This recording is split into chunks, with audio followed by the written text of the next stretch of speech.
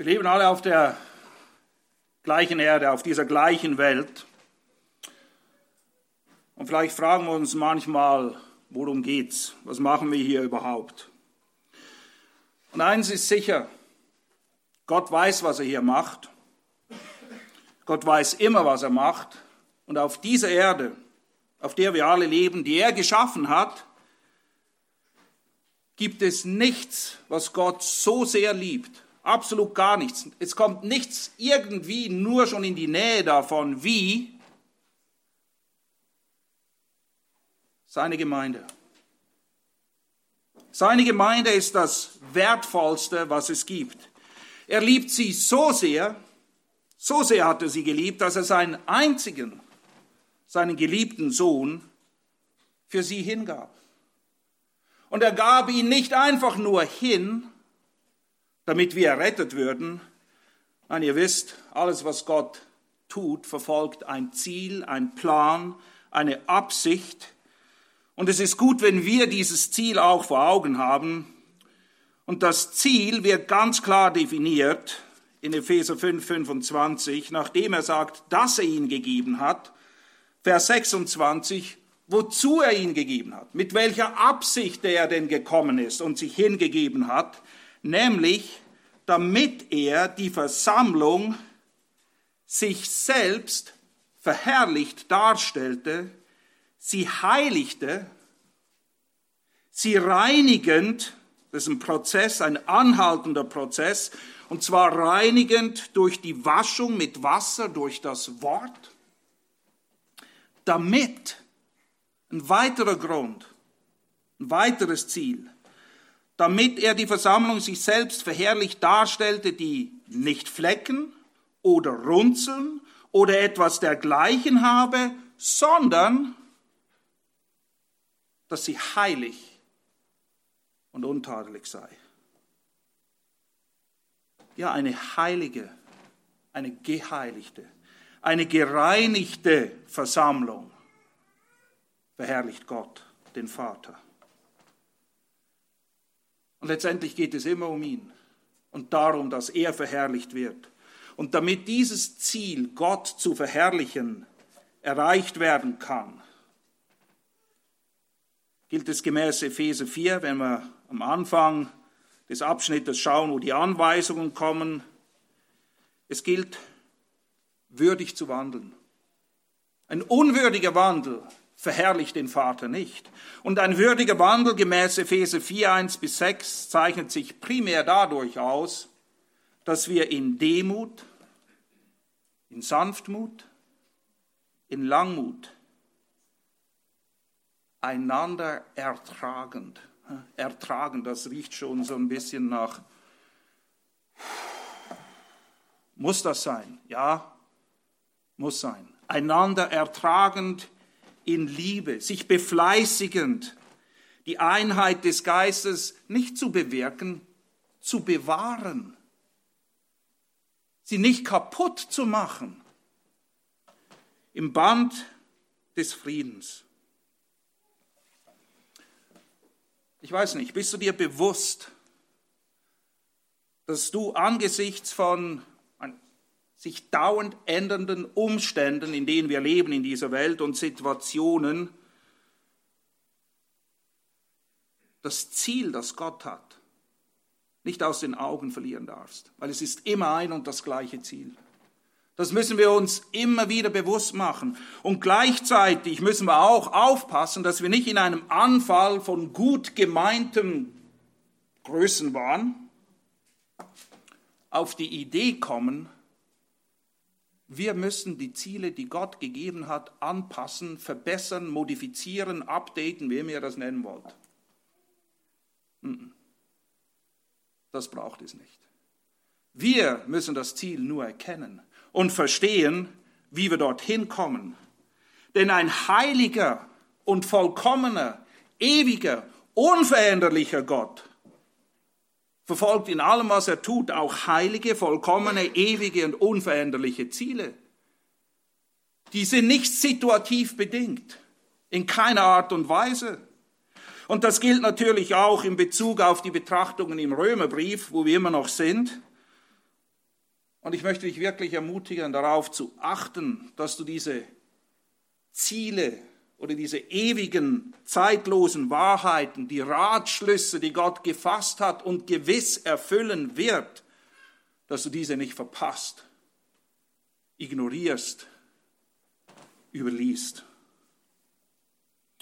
Eine dieser zentralen, ewigen Wahrheiten,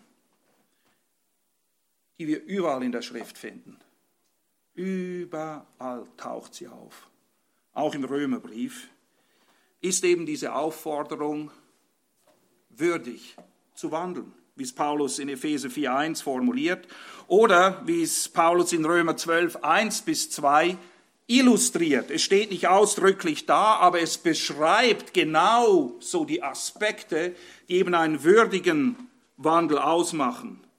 Es sind die Grundpfeiler quasi, könnte man sagen, eines würdigen Wandels. Und dieser zeichnet sich aus durch eine Gesinnung, die beständig im Begriff ist, erneuert zu werden. Das heißt, beständig geprüft wird anhand der Gesinnung Christi, anhand dessen, was Gott will, damit wir nicht wie die Welt denken und handeln, denn wir leben in dieser Welt. Und das Denken und Handeln dieser Welt geht nicht spurlos an uns vorbei. Machen wir uns da keine falschen Vorstellungen. Wir müssen aktiv an unserer Gesinnung arbeiten, sie immer wieder neu darauf ausrichten, weil sonst rutschen wir automatisch in das Fahrwasser der Welt. Es ist wie ein Kinderzimmer. Du musst aktiv etwas machen, dass es aufgeräumt bleibt, sonst wird es automatisch chaotisch. Ist immer das Gleiche. Wir müssen, um das Gute zu erreichen, wissen, was es ist und die nötigen Schritte unternehmen. Und das bedeutet eben, dass wir den Willen Gottes erkennen. Überhaupt mal wissen, was will er? Und dass wir diesem Willen zustimmen und ihn mit seiner Hilfe dann auch tun. Was es praktisch bedeutet, im Willen Gottes zu leben. Das ist doch das, was wir alle wollen. Was ist Gottes Wille für mein Leben? Was will er? Oder Paulus, wie es in Römer 12 formuliert wird, ihm vernünftig zu dienen, das will er zum Beispiel. Das ist das, worum es in Römer 12-16 geht. Wie sieht es aus, wenn der Wille Gottes erkannt wird, weil die Gesinnung erneuert wird und wir eben prüfen können, was ihm gefällt? Bevor wir den Abschnitt behandeln, in dem wir gerade drin stecken, Römer 14,1-15,14, will ich euch aber ein paar ganz zentrale Grundwahrheiten aufzeigen, damit wir nicht das große Ziel Gottes, das Ziel für unser Leben jetzt und hier verpassen. Denn es ist glasklar in der Bibel formuliert. Und zwischendurch ist es immer gut, mal ein paar Schritte zurückzutreten und eine Zielfokussierung vorzunehmen. Sich zu fragen, was machen wir hier überhaupt? Worum geht's? Was ist jetzt genau das Ziel? Weil ihr wisst, man kommt so schnell einfach in eine Routine. Man macht einfach, was man macht. Man geht zur Gemeinde, weil man zur Gemeinde geht. Man macht stille Zeit, weil man das einfach macht. Aber es geht nicht darum, dass man macht, was man macht, damit es getan ist. Sondern es geht darum, was ist das Ziel? Wie wird es erreicht? Worum geht es? Und ich habe es eingangs gesagt, das Liebste, was Gott auf dieser Erde hat, ist seine Gemeinde. Wir versammeln uns heute hier als seine Gemeinde. Was will er von uns? Was will er von uns? Was will er von dir? Er liebt die Gemeinde. Und es ist seine Gemeinde. Er hat sie erkauft. Sie gehört ihm. Und er baut sie letztendlich. Wir dürfen ein bisschen mithelfen. Aber er baut seine Gemeinde. Und seine Gemeinde, die er baut, sagt er selbst, wird von den Pforten der Hölle nicht überwunden werden. Und wir, die wir seine Kinder sind, sind Teil dieser Gemeinde, die er baut, und verfolgen hoffentlich das Ziel, das er mit der Gemeinde auf dieser Erde verfolgt. Nun, was ist denn Gottes Ziel mit der Gemeinde der Erlösten, derer, die er herausgerettet hat? Ihr wisst, ich bin ein Freund von Katechismen, vom Katechismus. Es werden wichtige Fragen gestellt, die heute leider oft nicht mehr gestellt werden, und wir wissen auch die Antworten darauf nicht mehr. Und beim Westminster Katechismus, die allererste Frage, völlig logisch, eine Frage, die du dir ganz bestimmt auch stellst, vielleicht immer wieder stellst. Völlig natürlich, dass wir uns diese Frage stellen. Was ist das höchste Ziel des Menschen? Wir sind Menschen. In der Regel wollen wir wissen, worum es geht und wohin es geht. Was ist denn das höchste Ziel? Nun, der Westminster Katechismus, Frage Nummer 1, beantwortet die Frage wie folgt. Das höchste Ziel des Menschen ist es, Gott zu verherrlichen und sich für immer an ihm zu erfreuen. Freude in ihm und ihn verherrlichen. Nun, was bedeutet das? Wie wird dieses Ziel erreicht? Weil man kann ja herrlich diese Dinge einfach in den Raum hineinschmeißen und wir nicken sie alle ab und haben keine Ahnung, was es bedeutet. Das ist doch toll. Dann kommen uns alle gut vor, aber wissen nicht, was wir tun sollen.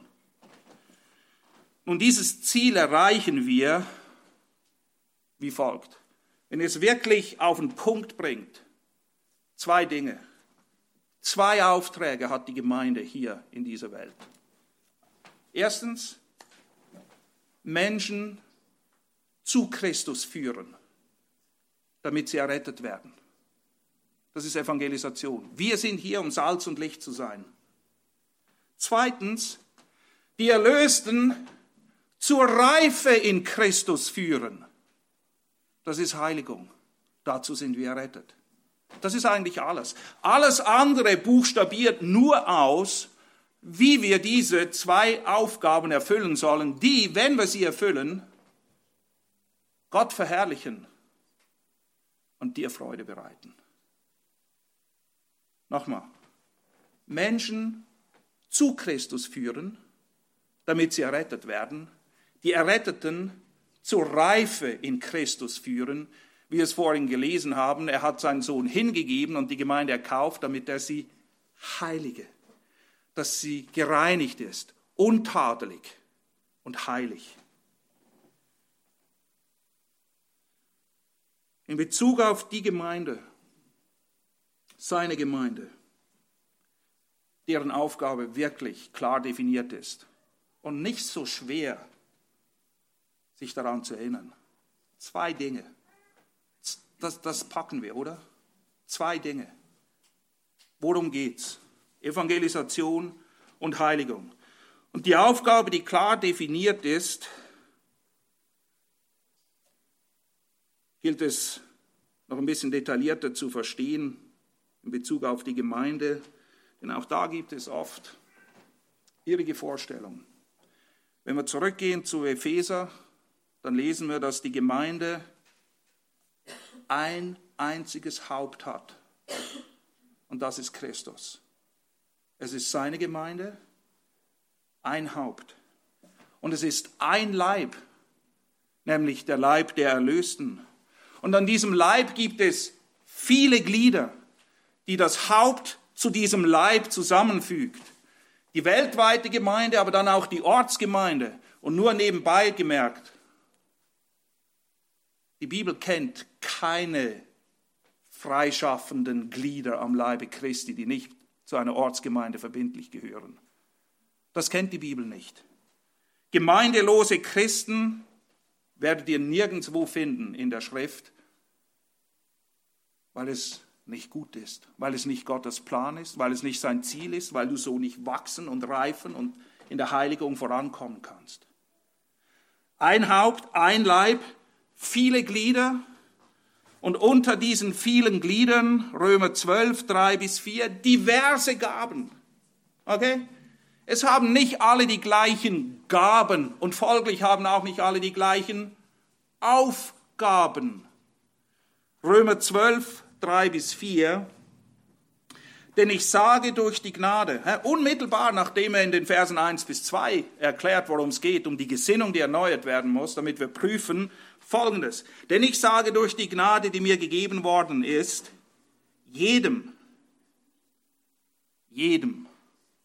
der unter euch ist, nicht höher von sich zu denken, als zu denken sich gebührt, sondern so zu denken, dass er besonnen sei, wie Gott einem jeden das Maß des Glaubens zugeteilt hat. Denn ebenso wie wir in einem Leib viele Glieder haben, aber die vielen Glieder nicht alle dieselbe Tätigkeit haben, so sind wir die vielen ein Leib in Christus, einzeln aber Glieder voneinander. Da wir aber verschiedene Gnadengaben haben, ein Leib, ein Haupt, viele Glieder, unterschiedliche Gaben. Unterschiedliche Gaben. Das ist nicht nur okay, das ist Gott gewollt. Er verteilt sie sogar so, wie er will. Das heißt, du hast genau das bekommen, was du brauchst. Genau das, was Gott für dich gewollt hat. Nun, ein Haupt, ein Leib, viele Glieder, unterschiedliche Gaben. Es kommt noch mehr. Unterschiedlichste Prägungen, Vorlieben, Reifestufen. Wir sind bunt gemischt. Es sind nicht alle gleich weit. Es bringen nicht alle den gleichen Rucksack mit, aber jeder bringt einen mit. Und dann sind wir mitten in Römer 14, Schwache und Starke. Auch das ist die Gemeinde, die Gott mehr liebt als alles andere. Das ist nicht ein Fehler, der ihm unterlaufen ist.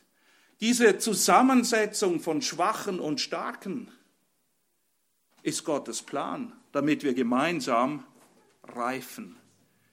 Mit all den Unterschieden, mit all den unterschiedlichen Gaben, uns bewusst seiend, ein Gott, ein Haupt, ein Leib, und er bestimmt das eine Ziel, wozu wir hier sind. Und letztendlich, vielleicht seid ihr selber schon drauf gekommen oder habt diese Brücke geschlagen, es gibt ja letztendlich auch nur ein Gebot. Das ist nicht verrückt? Ein Gebot und ihr habt alles. Das eine Gebot, nur, in Anführungs- und Schlusszeichen ein Gebot, Gott lieben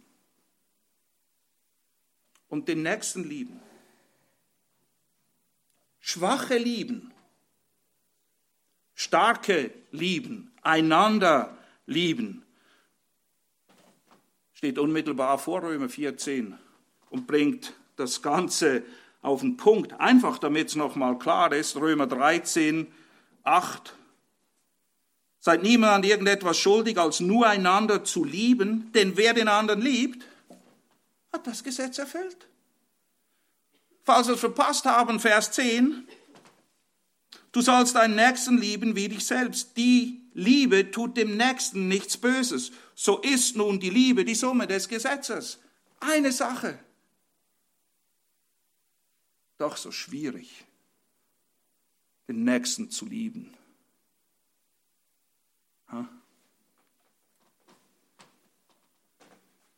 Es ist auch das eine Gebot, das Jesus seinen Jüngern am letzten Abend mit auf den Weg gibt. Es ist das Gebot, das immer wieder auftaucht. Johannes 13, 34. Ein neues Gebot gebe ich euch. Wir kommen gleich dazu, was das Neue dran ist. Denn es hört sich ja gar nicht so neu an. Aber es ist neu. Es ist etwas Neues dazugekommen und das ist ganz entscheidend. Ein neues Gebot gebe ich euch, dass ihr einander liebet, damit, wie ich euch geliebt habe, auch ihr einander liebet. Denn daran werden alle erkennen, dass ihr meine Jünger seid. So können wir unseren evangelistischen Auftrag wahrnehmen. Evangelisation und Heiligung, das ist das, was die Gemeinde ausmacht. Damit wir das tun können, müssen wir aber lernen, einander zu lieben.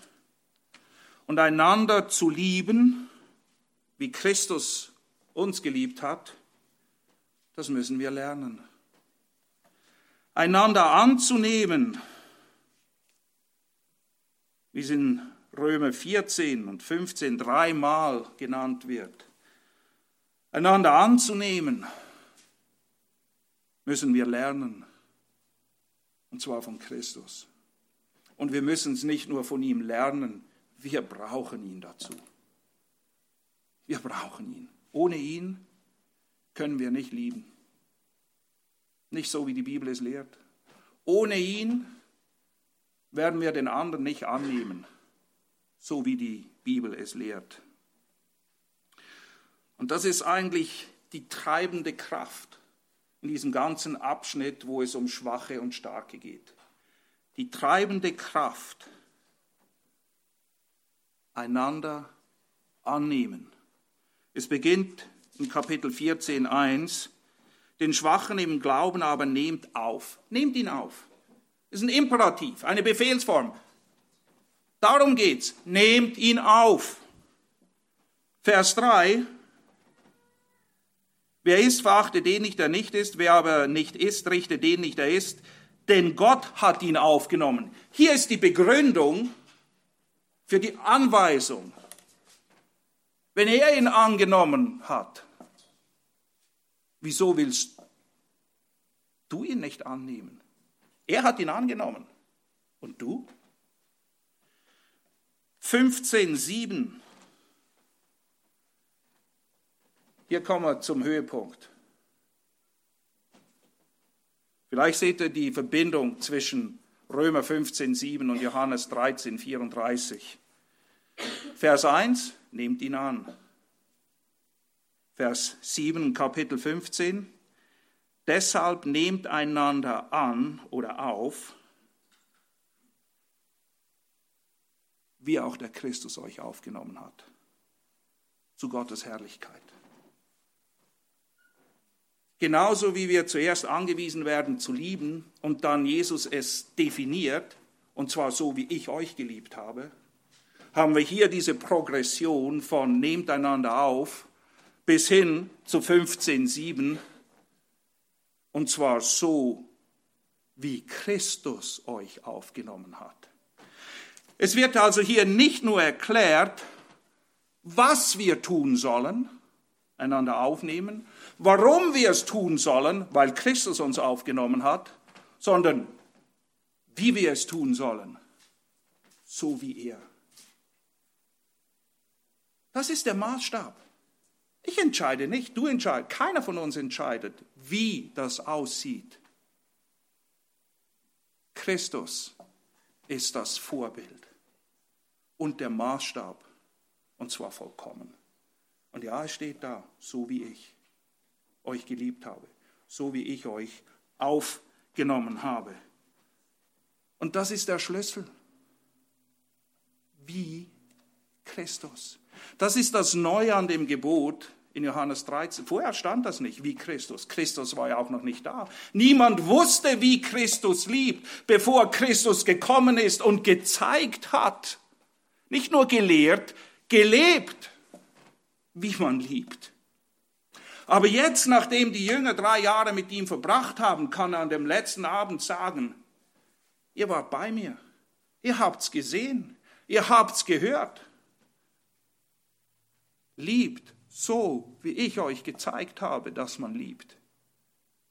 Nehmt einander an, wie ich euch angenommen habe. Wisst ihr, wir leben alle in dieser Welt, es sind andere Menschen da, es sind Beziehungen da. Und damit wir in diesem täglichen Miteinander, in der Ehe, in der Familie, in der Gemeinde, bei der Arbeit, egal wo, es spielt keine Rolle wo, überall, wo du mit Menschen zu tun hast, damit wir da nicht versagen und in der Folge dessen verzagen, müssen wir das Ziel vor Augen haben. Was ist es? Warum soll ich es anstreben und wie geht es? Und genau das macht Paulus hier. Genau das macht er hier in diesem Abschnitt. Und das Ziel ist Christus. ihm ähnlicher werden. Ihn sollen wir fokussieren, nicht uns, nicht die anderen, nicht die Umstände, nicht die Welt. Ihn, er ist unsere Hilfe, er ist unsere Kraft, er ist unser Beistand. In ihm allein finden wir all diese Dinge. Und von ihm zu lernen, was es zu lernen gilt, und das ist eine Menge, zumindest für mich. Vielleicht bist du weiter, dann sei gesegnet. Und ich komme gern und lerne. Das ist das, was die Gemeinde auch ausmacht, voneinander lernen. Aber es gibt viel zu lernen, unendlich viel zu lernen. Und Jesus lädt uns ja ausdrücklich dazu ein, zu keinem Geringeren zu kommen, als zu ihm. Zu ihm. Der Sohn Gottes lädt dich ein. Nein, er fordert dich auf. Kommt, alle, die ihr mühselig und beladen seid, mit all den Dingen, wo ihr versagt und verzagt. Komm. All ihr mühseligen und beladenen.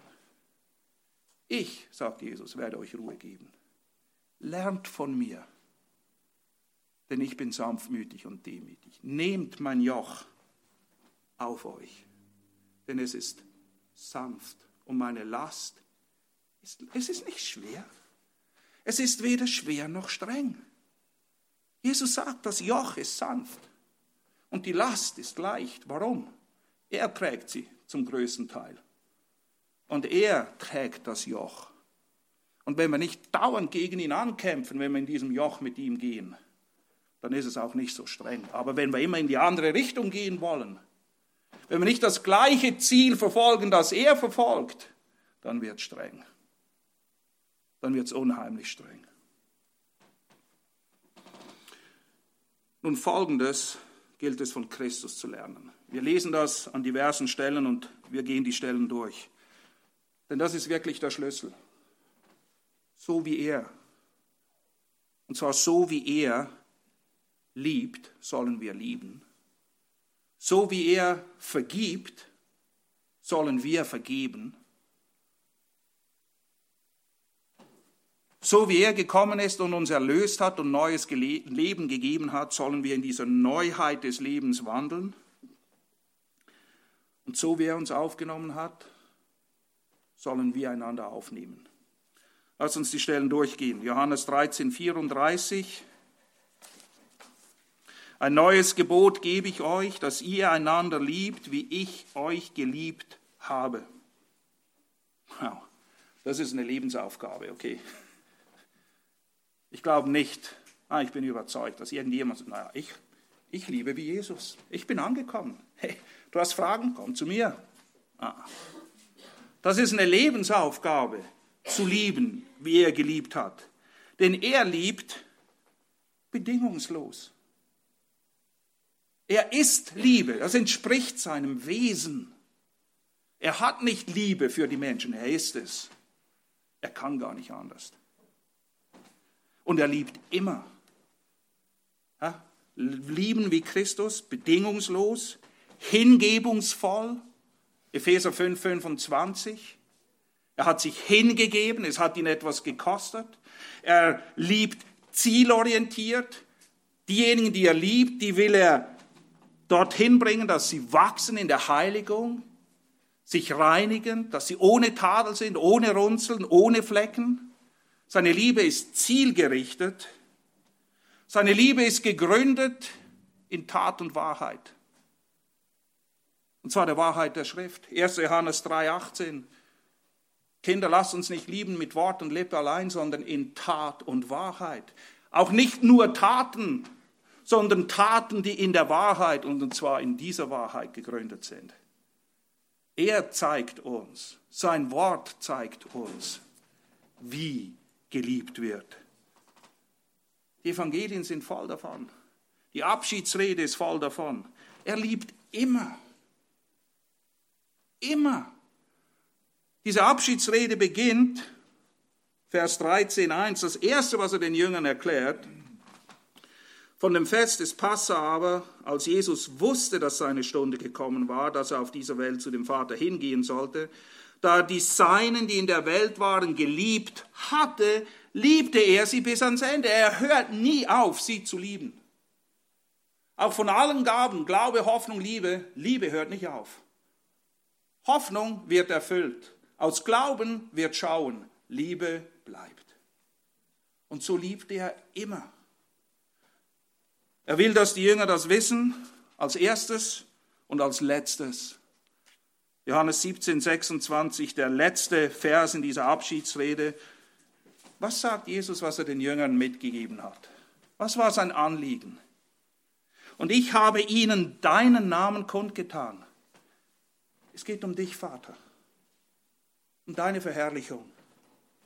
Und werde ihn kundtun, weil es gibt unendlich viel kundzutun. Wir haben nie ausgelernt.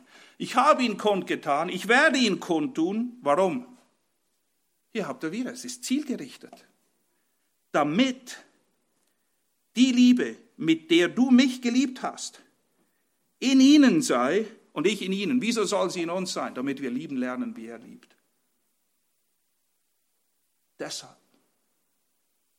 Lieben, wie Christus liebt. Zweitens, vergeben, wie Christus vergibt. 2 Stellen dazu. Epheser 4, 32. Seid aber zueinander gütig, mitleidig, einander vergebend, wie auch Gott in Christus euch vergeben hat. Kolosser 3, Vers 13. Kolosser 3, Vers 13. Ich lese ab Vers 12. Zieht nun an als Auserwählte Gottes, als Heilige und Geliebte, herzliches Erbarmen, Güte, Demut, Sanftmut, Langmut. Ja, das brauchen wir, wenn wir miteinander zu tun haben, richtig?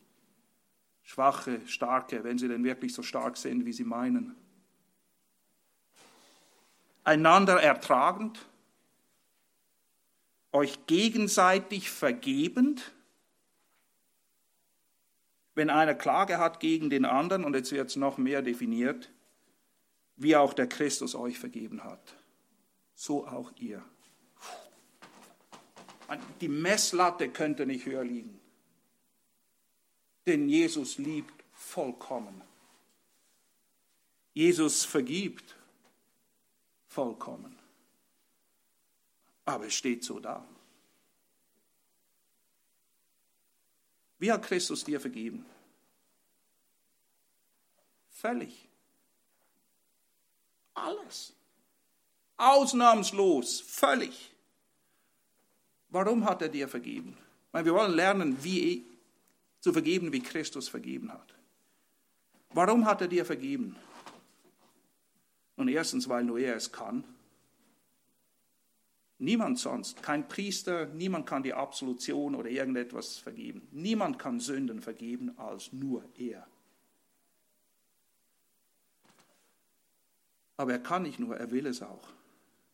Er hat keinen Gefallen daran, dass der Gottlose stirbt, sondern dass er umkehrt und Buße tut und lebt. Er will Vergebung geben. Und warum hat er dir vergeben? Nun, weil du deine Sünde bekannt hast. Auch das ist ausschlaggebend. Er vergibt, wenn wir unsere Sünde bekennen. Okay, wie hat er vergeben? Warum hat er vergeben? Wie oft hat er dir vergeben? Oder wird er dir vergeben? Immer. Jedes Mal, wenn du kommst und deine Sünde bekennst, vergibt er dir. 1. Johannes 1, 8-9. Das heißt, jedes Mal, egal wie oft, jemand kommt zu dir und bittet dich um Vergebung. Wenn du einen guten Grund weißt, ihm nicht vergeben zu müssen, lass ihn mich wissen, ich kenne keinen. Es gibt keinen. Jedes Mal. Keine Obergrenze. nie ausgereizt. Was wird er dir vergeben? Wir denken ja an kleinen und großen Sünden, richtig? Gott nicht. Bei Gott reicht eine einzige Sünde, dass du auf ewig verloren bist. Und auch wenn es eine klitzekleine war in unseren Augen, vergibt er nur die Kleinen, vergibt er nur bis zum gewissen Level. Nachher musst du bezahlen oder irgendwie abarbeiten, Bußleistungen bringen. Er vergibt alles. Alles. Nun eine ganz wichtige Frage. Wozu vergibt er dir denn all diese Dinge? Einfach damit du wieder ruhiger schlafen kannst und ein ruhiges Gewissen hast? Und das ist gut. Das ist sehr gut. Aber das ist nicht der Grund, hauptsächlich. Das führt uns nämlich zum dritten Punkt. Nicht nur lieben wie Christus, nicht nur vergeben, wie er uns vergeben hat, sondern Römer 6 lesen wir Folgendes. Es geht um Vers 4, ich lese ab Vers 1, um des Zusammenhangs willens. Was sollen wir nun sagen? Vorher hat er geklärt, dass alle errettet sind aus Glauben durch Gnade, ohne Werke. Ohne Werke. Nun, erste Frage. Was sollen wir nun sagen? Sollten wir in der Sünde verharren, damit die Gnade überströme? Das sei ferne. Wir, die wir der Sünde gestorben sind, wie sollten wir noch darin leben? Leben wollen? Oder wisst ihr nicht? Es gibt Dinge, die wir wissen müssen, verstehen. Wisst ihr nicht, dass wir, so viele auf Christus Jesus getauft worden sind, auf seinen Tod getauft worden sind? Vers 4 nun. So sind wir nun mit ihm begraben worden durch die Taufe auf den Tod, damit, jetzt kommt die Absicht, damit, so wie Christus, ich habe gesagt, das ist der Schlüssel, so wie Christus aus den Toten auferweckt worden ist durch die Herrlichkeit des Vaters, so auch wir. So auch wir. In Neuheit des Lebens wandeln. Nicht so wie vorher. Weg mit dem Dreck. Dazu hat er uns vergeben. Dazu hat er uns errettet. Damit wir in Neuheit des Lebens wandeln. Erinnert ihr euch am Anfang? Wandeln, würdig wandeln, Neuheit des Lebens wandeln, unserer Berufung entsprechend wandeln. Zeitlose Wahrheit. Gott errettet, damit wir nicht mehr in dem Dreck wühlen, aus dem er uns errettet hat, sondern jetzt für ihn leben. In Neuheit des Lebens. Und diese Neuheit zeichnet sich durch Folgendes aus. Wir wenden uns an auf Römer 14. Vergelten, zurückbezahlen, das kriegst du zurück. Das war zu viel. Vergelten ist menschlich. Vergeben ist göttlich. In Neuheit des Lebens wandeln heißt vergeben, wie Christus vergeben hat und nicht mehr vergelten. Feinde hassen ist menschlich. Feinde lieben ist göttlich. In Neuheit des Lebens wandeln bedeutet, die segnen, die uns fluchen, denen Gutes tun, die uns Böses tun. Die lieben, wo wir allen Grund hätten, menschlich gesehen, sie zu hassen. In Neuheit des Lebens wandeln bedeutet, Schwache nicht mehr zu verachten. Verachten, wisst ihr, die nichts können und nichts sind, runterzuschauen? Das ist natürlich. Das ist menschlich. Und leider ist unsere Menschheitsgeschichte voll von den schrecklichsten Zeugnissen dessen, dass Schwache verachtet wurden und wie mit ihnen umgegangen wurde. Schwache verachten ist menschlich. Sie achten und annehmen ist göttlich. Seht ihr den Unterschied? In Neuheit des Lebens wandeln, lieben, vergeben. Das, was wir vorher nicht konnten. Das, was wir von Christus lernen und wozu er uns auch ausrüstet und hilft. Damit wir als Schwache und Starke mit unterschiedlichen Gaben, unterschiedliche Glieder, trotzdem dem einen Haupt dienen, um dessen Verherrlichung und Ehre es letztendlich geht.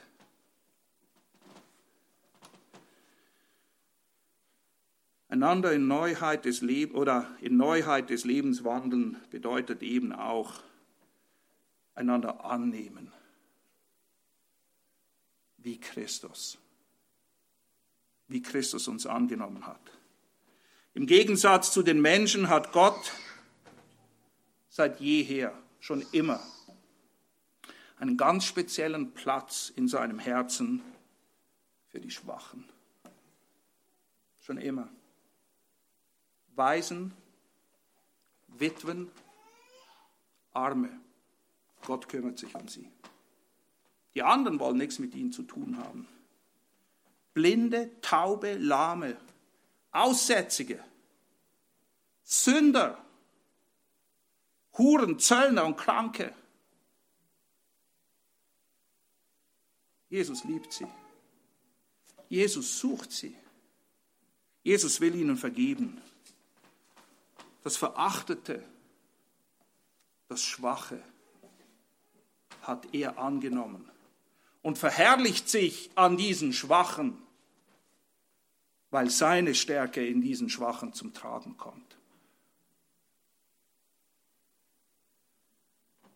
Ihr kennt die Stelle, aber wir müssen sie lesen, 1. Korinther 1. Einfach zur Erinnerung.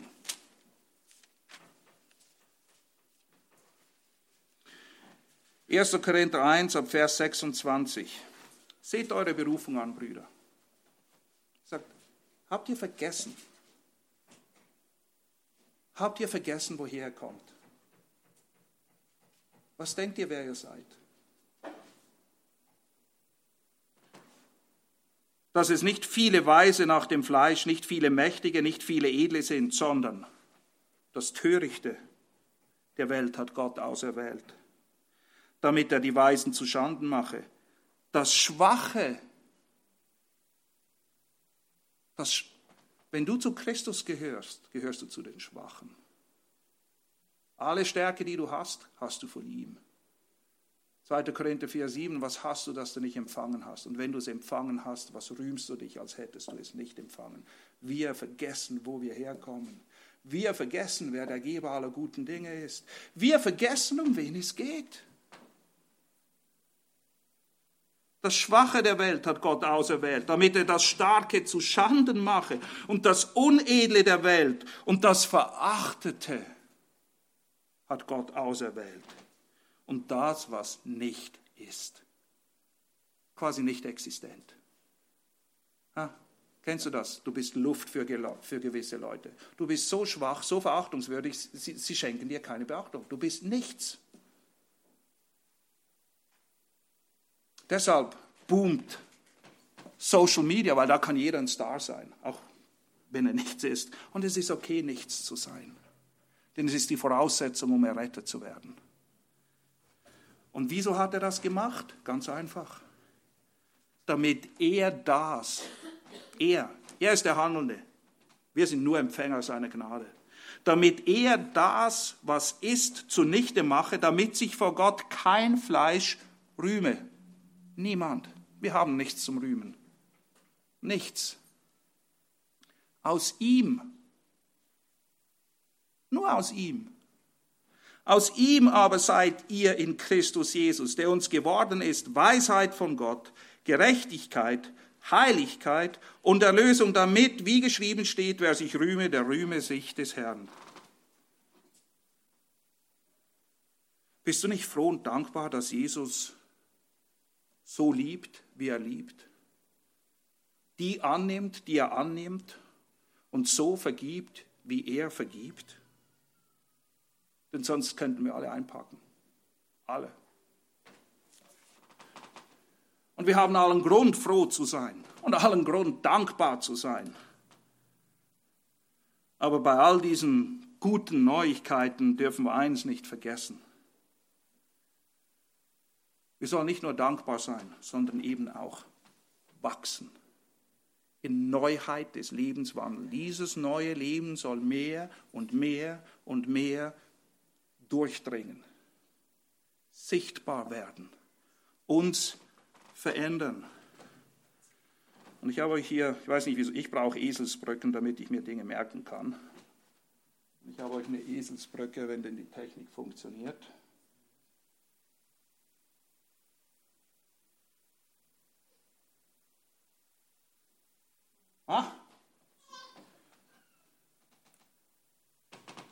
Heute muss ja alles Englisch sein, oder? Englisch ist cool. Und wir müssen lernen, Love wie Christus. Aber nicht L-O-V-E geschrieben, sondern L-A-V. Hier kommt die Eselsbrücke. Was wir nicht vergessen dürfen, und hier die Eselsbrücke, damit ihr es hoffentlich auch nicht vergisst. Ich meine, wer vergisst schon Love? Das ist so toll. All you need is love. Riesenhit gewesen. Hier ist Love, was ihr wirklich nicht vergessen sollt. Das ist nicht viel, das kann man sich gut merken.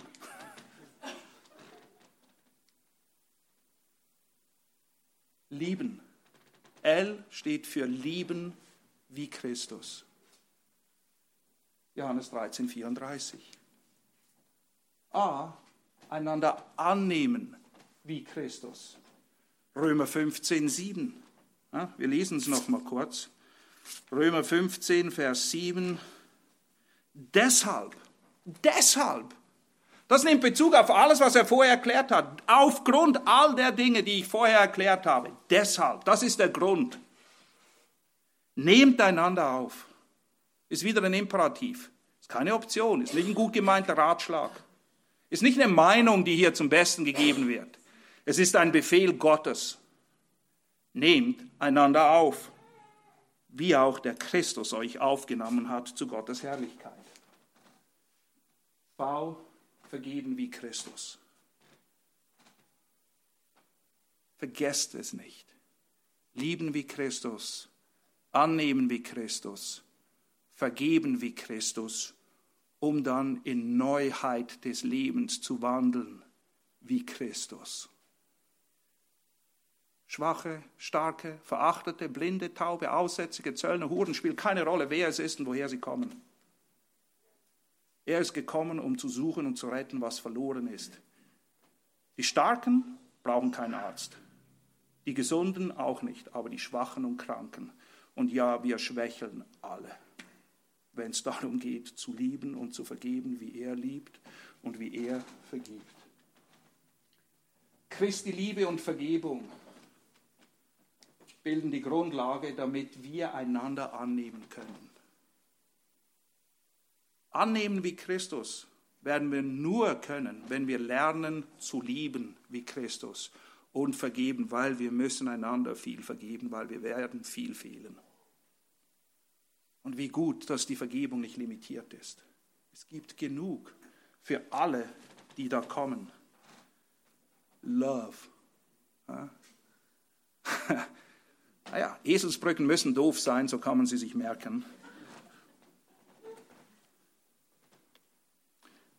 Und wir können Love lieben wie Christus, weil Gott alles gegeben hat.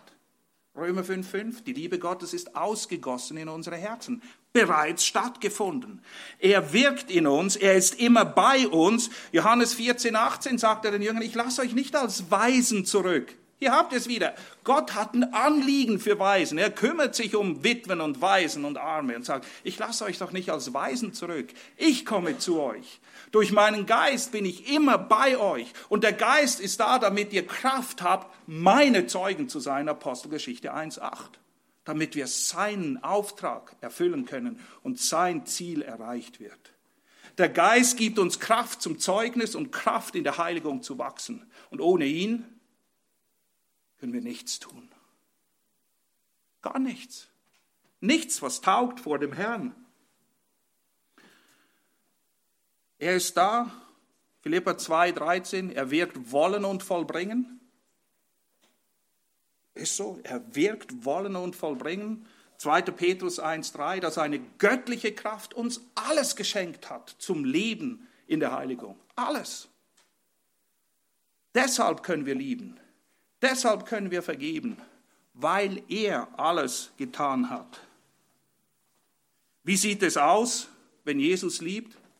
Nur noch ein paar Beispiele zum Abschluss, damit wir sehen, damit ihr seht, wenn ihr die Schrift lest. Ach, hier sehen wir, wie Christus liebt. Hier sehen wir, wie Christus vergibt. Philipper 2,5. Diese Gesinnung, erinnert euch, die auch in Christus Jesus war, der es nicht wie ein Raub festgehalten hat, Gott gleich zu sein. Was hat er gemacht? Aus Liebe hat er verzichtet auf viele Vorrechte, die er gehabt hat. Aus Liebe, Römer 14, müssen die Starken lernen, auf Vorrechte zu verzichten, um der Schwachen willen. Jesus hat verzichtet, um uns zu retten. Wir müssen lernen, verzichten, um dem Nächsten zu dienen, weil sonst geht es nicht. Da lernen wir, wie Christus liebt. Johannes 17, 18 bis 20. Johannes 17, 18 bis 20. Jesus bittet den Vater um Folgendes. Wie du mich in die Welt gesandt hast, wiederum, wie du mich, so habe ich sie in die Welt gesandt. Und ich heilige mich selbst für sie, damit auch sie geheiligt seien durch die Wahrheit. Die Liebe bewegt Christus dazu, auf ein ruhiges, angenehmes Leben zu verzichten. Denn es war bedeutend ruhiger und angenehmer im Himmel, als hier auf der Erde zu sterben für die Sünden der Menschen. Aber auf ein ruhiges, angenehmes Leben zu verzichten und sich senden zu lassen, wie Christus vom Vater gesandt wurde, ist ein Ausdruck zu lieben, wie er geliebt hat. Denn wie werden wir gesandt? Matthäus 10,6, siehe, ich sende euch wie Schafe inmitten von Wölfen. Das ist nicht besonders angenehm. Wir können hocken bleiben im Stall oder uns als Schafe senden lassen, wie Christus. Er sagt, wie du mich gesandt hast. Und er wusste, was kommt. Und er wusste, dass es kein einfacher Weg ist. Bin ich bereit, gesandt zu werden? Als Schaf unter die Wölfe? 2. Korinther 5,20 erinnert Paulus an diese Hauptaufgabe, die wir eingangs gesehen haben. So sind wir nun. Wir sind es. Die Frage ist, ob wir es wahrnehmen. Was sind wir? Gesandte für Christus, als ob Gott durch uns ermahnte. Wir bitten an Christi statt, lasst euch versöhnen mit Gott. Und so ist Gott. So war er schon immer. Er kümmert sich um die anderen. Liebe achtet den anderen höher als sich selbst. Er verachtet ihn nicht. Die Liebe verachtet nicht, sie achtet. Was macht Jesus am letzten Abend? Er stirbt am nächsten Tag. Aber nicht die Jünger kümmern sich um ihn, er kümmert sich um sie. Was für ein absurdes Bild. Er stirbt und wäscht ihnen die Füße und tröstet sie. Das war der letzte Abend. Wie sah es aus bei der ersten Sünde, die passiert ist? Gott sucht Adam und Eva. Er sagt, wo seid ihr? Er geht ihnen nach. Aus Liebe, weil Gott ein Rettergott ist, der keinen Gefallen hat, dass der Mensch verloren geht. Und wir haben den letzten Abend gesehen, die erste Sünde. Und wie sieht es im täglichen Leben aus, im Alltag, in dem du und ich stehen, in dieser Welt, in der wir leben? Naja, wir sind zurück bei Matthäus 11, 28. Weil Jesus die Menschen liebt, will er ihnen vergeben, damit sie in Neuheit des Lebens wandeln, damit sie einander lieben, wie er sie liebt, damit wir einander annehmen, wie er uns angenommen hat, damit wir einander vergeben, wie er uns vergeben hat. Und du kannst deine Last, deine Sünde, weil das ist die Last, die uns wirklich drückt, loswerden und Ruhe finden, Frieden und Freude. Aber du musst kommen. 3 Imperative wiederum in Matthäus 11. Komm. Komm. Nimm das Joch auf dich. Lass dich führen. Und dann lern von mir, sagt Christus. Du musst selber kommen. Er zwingt dich nicht dazu. Er sagt, es ist gut, das Joch auf dich zu nehmen, aber du kannst auch eigene Wege gehen. Und er sagt, lern von mir, aber vielleicht leihst du dein Ohr lieber irgendjemand anderem. Der Tisch ist angedeckt. Komm, nimm, lern. Bei ihm finden wir Ruhe. Bei ihm lernen wir lieben, vergeben, einander annehmen, in Neuheit des Lebens zu leben. Und es ist so, jedes Mal, wie es 1. Johannes 1, 8-9 sagt, wenn wir sagen, dass wir keine Sünde haben, so betrügen wir uns selbst. Und die Wahrheit ist nicht in uns, wir sind Lügner. Wenn wir unsere Sünden aber bekennen, so ist er treu und gerecht, dass er uns die Sünden vergibt und uns reinigt von aller Ungerechtigkeit. So ist unser Gott. So ist Christus. Und wir dürfen zu ihm kommen, um zu lernen, wie wir lieben, wie wir vergeben, wie wir einander annehmen können und sollen, damit wir in Neuheit des Lebens wandeln, in Heiligung wachsen und unseren Auftrag, Salz und Licht in dieser Welt zu sein, wahrnehmen. Lass mich beten. Treuer Gott und Vater,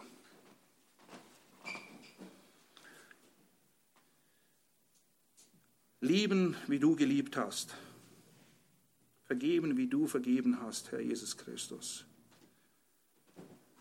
annehmen, wie du uns angenommen hast. Herr, hilf uns. Und danke, hast du deine Hilfe nicht nur angeboten, sondern sie steht immer jeden Tag da. Du sagst, komm, geh den Weg, den ich mit dir gehen will und lern. Herr, lass uns immer wieder zu dir kommen. Du bist unser Zufluchtsort. Du bist unsere Rettung, unsere Weisheit, unsere Erlösung, unsere Stärke. Du bist alles. Und bewahre uns davor, eigene Wege zu gehen. Und hilf uns willig, unseren Kopf, besser gesagt unser Herz, in dein Joch zu geben, um den Weg zu gehen, den du für uns hast und mit uns gehst. Und dann lass uns lernen, Herr, gib uns ein lernfähiges und ein lernwilliges Herz, das deine Wahrheit liebt und dementsprechend handelt. Amen.